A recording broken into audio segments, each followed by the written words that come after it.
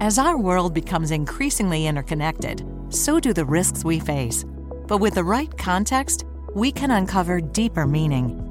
Moody's decodes risk so that you can act with confidence. Visit Moody's.com to see how your organization can decode risk and unlock opportunity.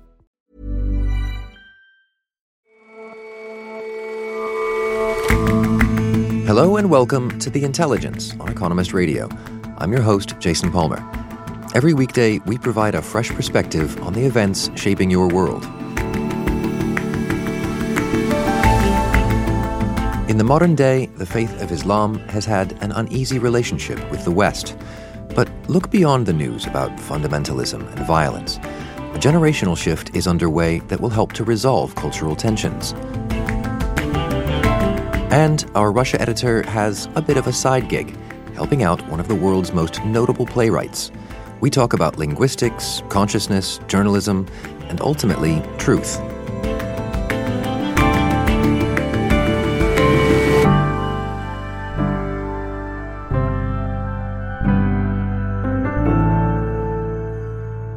But first,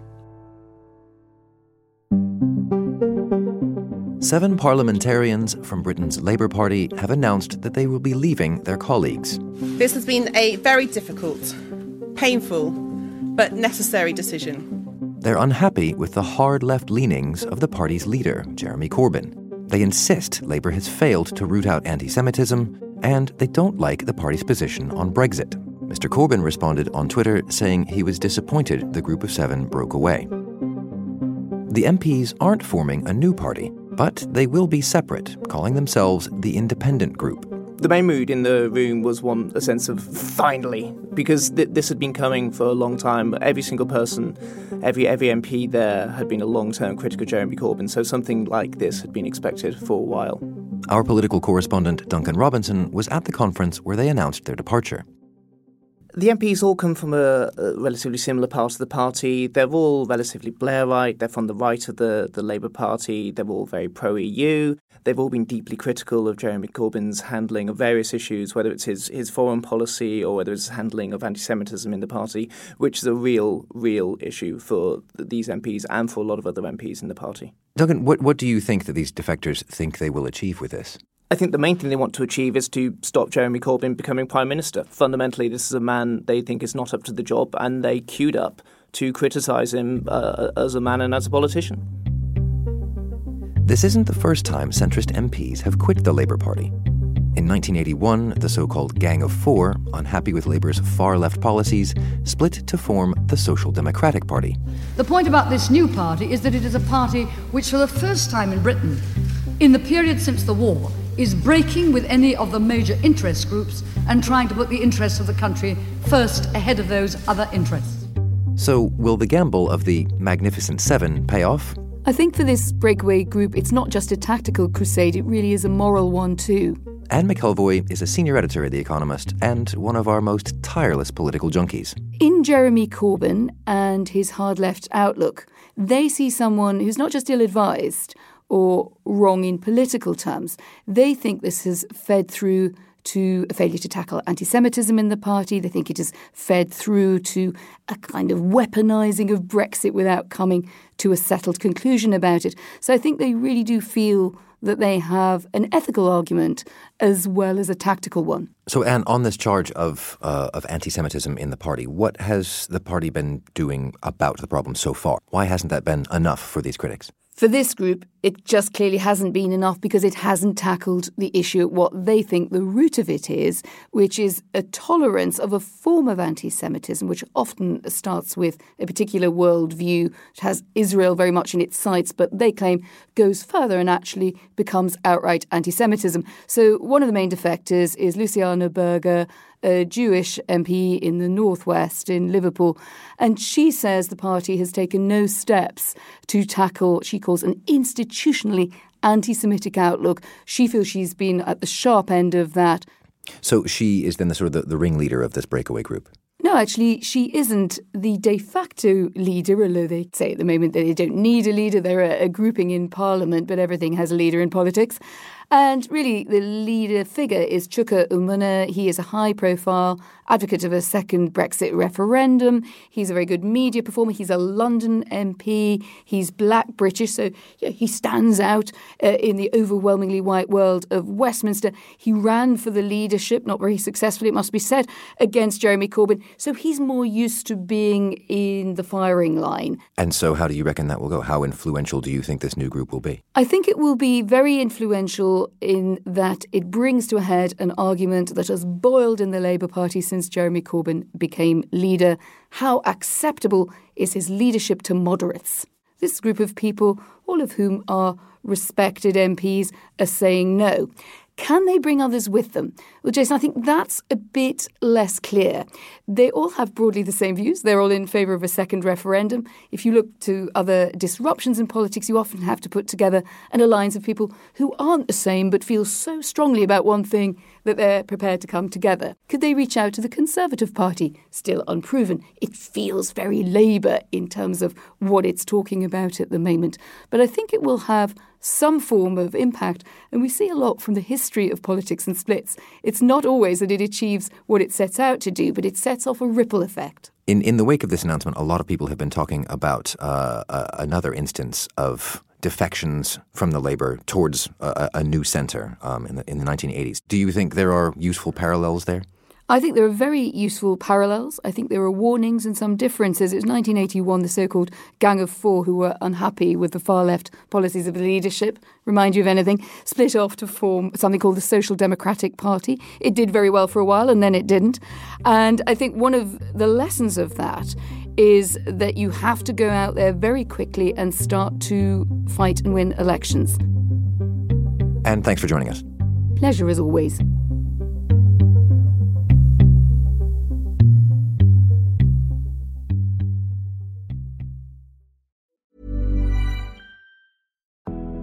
As our world becomes increasingly interconnected, so do the risks we face.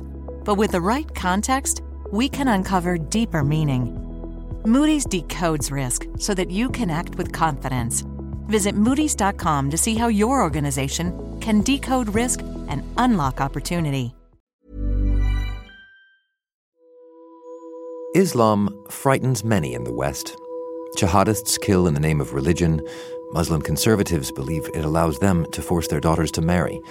When asked, Westerners say that Islam is the religion they least want their neighbors to follow. But there are 26 million Muslims in Europe, excluding Turkey and Russia, and in the United States, around 3.5 million. Islam is in the West to stay. Our special report in this week's edition of The Economist examines how this traditionally conservative religion is adapting, finding its way in open liberal democracies. Islam is undergoing a transformation that's little noticed in the West, a change that's doing more than any government initiative to tame the threat posed by Islamic extremism. There's a very interesting process that has taken place in Islam in the West over the decades. Anton LaGuardia is our deputy foreign editor. You can broadly categorize it in terms of generations. The first generation of migrants who came at the end of the war. The second generation felt their parents' Islam didn't have anything to do with them. They didn't probably understand the language, yet they didn't feel entirely rooted in the host countries.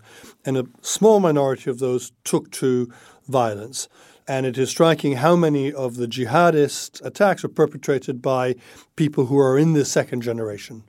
And now you have the rise of a third generation who don't feel the need to rebel and feel more willing to engage with their host societies and their institutions.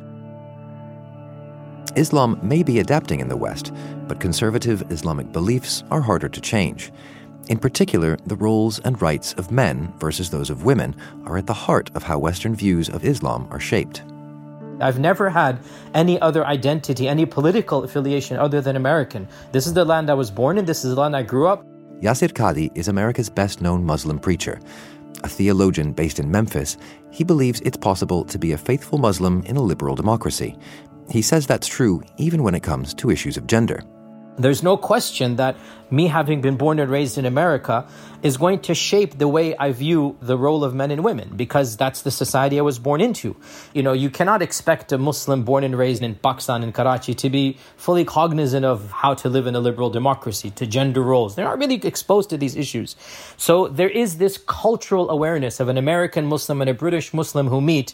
They'll actually have a lot more in common than a Pakistani American with an actual Pakistani back home. So that is something that we call a Western Islamic identity. Hi, I'm Muna. I'm a Black British Muslim. I live in London but grew up in Yorkshire. Like Mr. Qadi, Muna Ahmed, whose family originates from Somaliland, has only ever known a Western way of life. My relationship with Islam is slightly different to my parents and my grandparents because they're far more practicing than I am. I miss prayers. I don't pray all the time. I don't always go to the mosque. I don't always wear a headscarf. But none of these things make me a bad person or a bad Muslim. I posted a video on Facebook about how the tabloids vilify Muslims. The first person to comment was one of my childhood friends. And she said, yeah, we need these people out of our country, Muslims in general. And I was like, well, do you have more of a right to be in this country than I do? Me and you grew up together. We went to the same school. We went to each other's birthday parties. But yet again, you feel like you have more of a right in this country than I do. And she replied with, you also have blood on your hands. Fear of terrorism and the rise of anti-immigrant populism have led governments in the West to try to control Muslims. President Donald Trump has banned travelers from some Muslim-majority countries. France and other states have banned head or face coverings. Anton LaGuardia says such policies are counterproductive. I think that there's a danger of pushing Muslims back into their communities, of isolating, stigmatizing them. You know, ultimately, fighting against extremism is to identify those who are violent or potentially violent within communities. So you need the cooperation of communities to help you identify who is likely to become dangerous. So you need to maintain consent. I started questioning my own identity. So I decided to go to Africa to search for my own roots, to try and see where I actually belong. You know, I felt like I didn't belong in England anymore. I think once I got to Somaliland, I realised that I was like completely different to everybody in Africa. I completely stood out. Some of the people that lived there were like, we know you're not from here simply by the way you walk. When I went to Africa, I realised I'm actually a Yorkshire girl. I'm from Yorkshire, I'm British. And no matter how much I try, I can't get away from that. And that's who I am. And that's made me realise that I shouldn't feel out of place and I shouldn't let anyone make me feel like I don't belong, because I do. It is undoubtedly true that we're in an age of populist politics, of identity politics. And Muslims, I think, in some ways provide a sort of a visible group for which, because of the experience of terrorism, to whom populists can attach a reason to fear. There is some good news, as we've said, because attitudes among Muslims is changing. And I think there's perhaps an appreciation that, or there should be an appreciation that Islam plays much more of a role in sort of Western history and identity than a lot of schools would acknowledge. I think, you know, we're going through a bad phase. I think there is more Islamophobia, but I think there is also the potential for greater understanding. Anton LaGuardia, our Deputy Foreign Editor. You can read our special report, Islam and the West, in this week's edition of The Economist.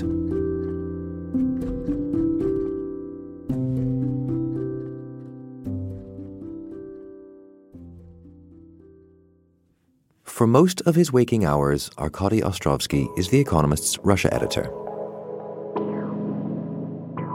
So there we are in a wintry Moscow, sitting on the stage of the Ramt Theatre, the Russian youth theatre. And we're sitting there with Tom Stoppard. That's Sir Tom Stoppard, a British playwright whose award-gathering career spans 6 decades. Whose play The Heart Problem is being put on. Actors are doing their scenes, and then after each scene they come up. So much is not in the words. So much is in this chemistry between the actors and their playwright. There is this extraordinary connection happening. Arkady was there soaking up the chemistry because he has a bit of a hobby. And I was there because I was very fortunate to have translated that play, The Hard Problem, into Russian. And I was there in the rehearsal, adjusting the text, almost like a tailor does. You know, you try on a suit and say, okay, well, here it pinches a bit, so let's make it a bit wider. And this sentence needs to have a bit of breathing space. Arkady's tailor-fit translations are more than just tinkering with grammar. What he's really doing is tailoring the idea from the playwright's mind through to the actor's delivery. The intellectual content of what you're talking about is your given. And the way you think and speak and live is your freedom to do anything you want to do. So the play deals with a hard problem, which is the problem of consciousness and the difference between the consciousness and the brain. We know a computer can calculate, but can a machine really think? You know, if a machine can play chess, does it mind losing? I mean, that is essentially the problem of consciousness. And it's told through a very human story. There is a young woman who had given up her child for adoption when she was 15, and now, years later, she gets to meet her child. It's exactly that balance of head and heart that draws people to Mr. Stoppard's plays. These are, in some ways, intellectual plays. They're very clever. You really have a sense of thought and thinking as action.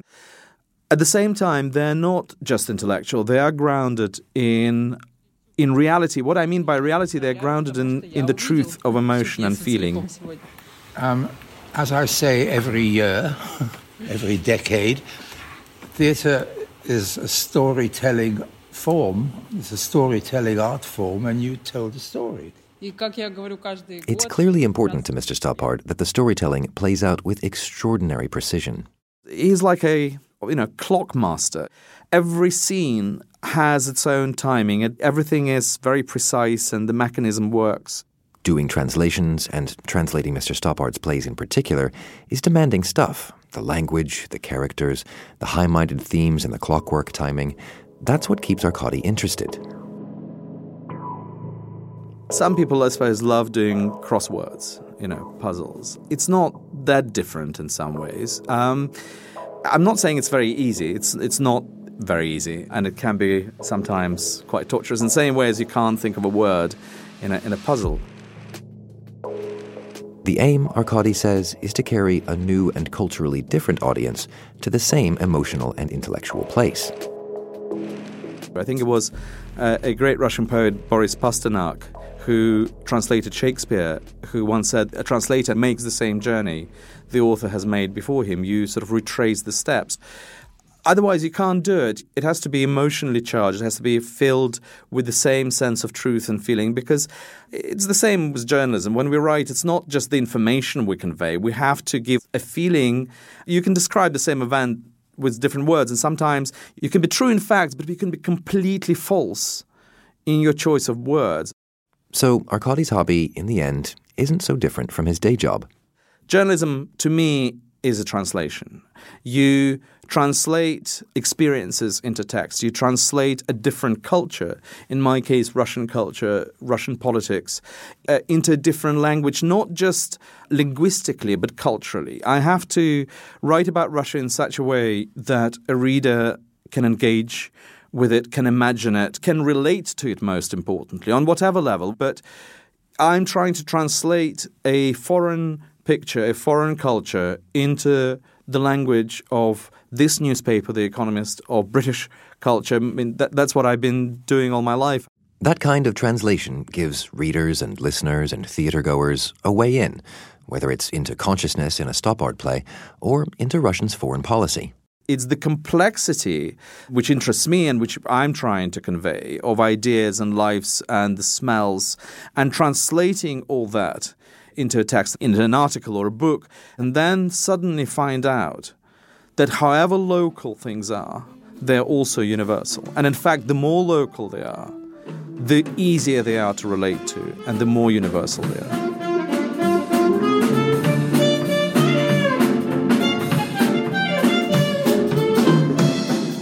And by the time of the technical rehearsal, the actors have captured, are performing, a version of the truth. interpreted first by Mr. Stoppard and then by his trusted translator. I have no notes for you because I know that whatever you decide will be truthful. Потому что я знаю, что какой бы путь вы ни выбрали, вы будете правдивы на нем. And we're all trying to be truthful. Мы все пытаемся быть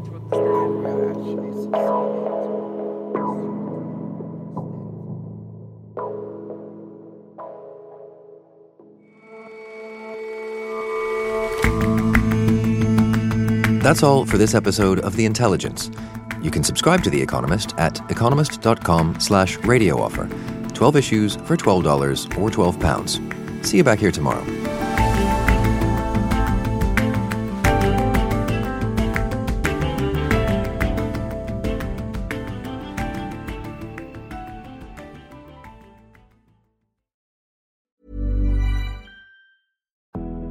As our world becomes increasingly interconnected, so do the risks we face. But with the right context, we can uncover deeper meaning. Moody's decodes risk so that you can act with confidence. Visit Moody's.com to see how your organization can decode risk and unlock opportunity.